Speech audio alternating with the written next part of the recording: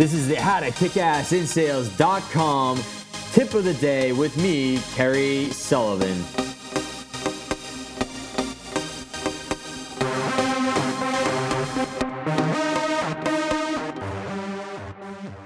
So I just finished listening to a great interview with a guy named Christopher Voss, who was a former hostage negotiator.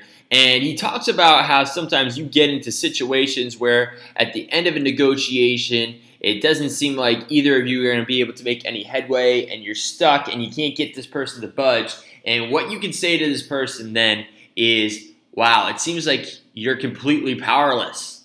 And what happens is people hate hearing that. And they'll put in that extra effort a lot of the time when they hear that to try and budge things and make things happen and flex a little bit and give a little bit more to make things happen so they're not perceived as powerless, right? So cool little tactic you can try using if you come to a dead end and you can't get any more wiggle room.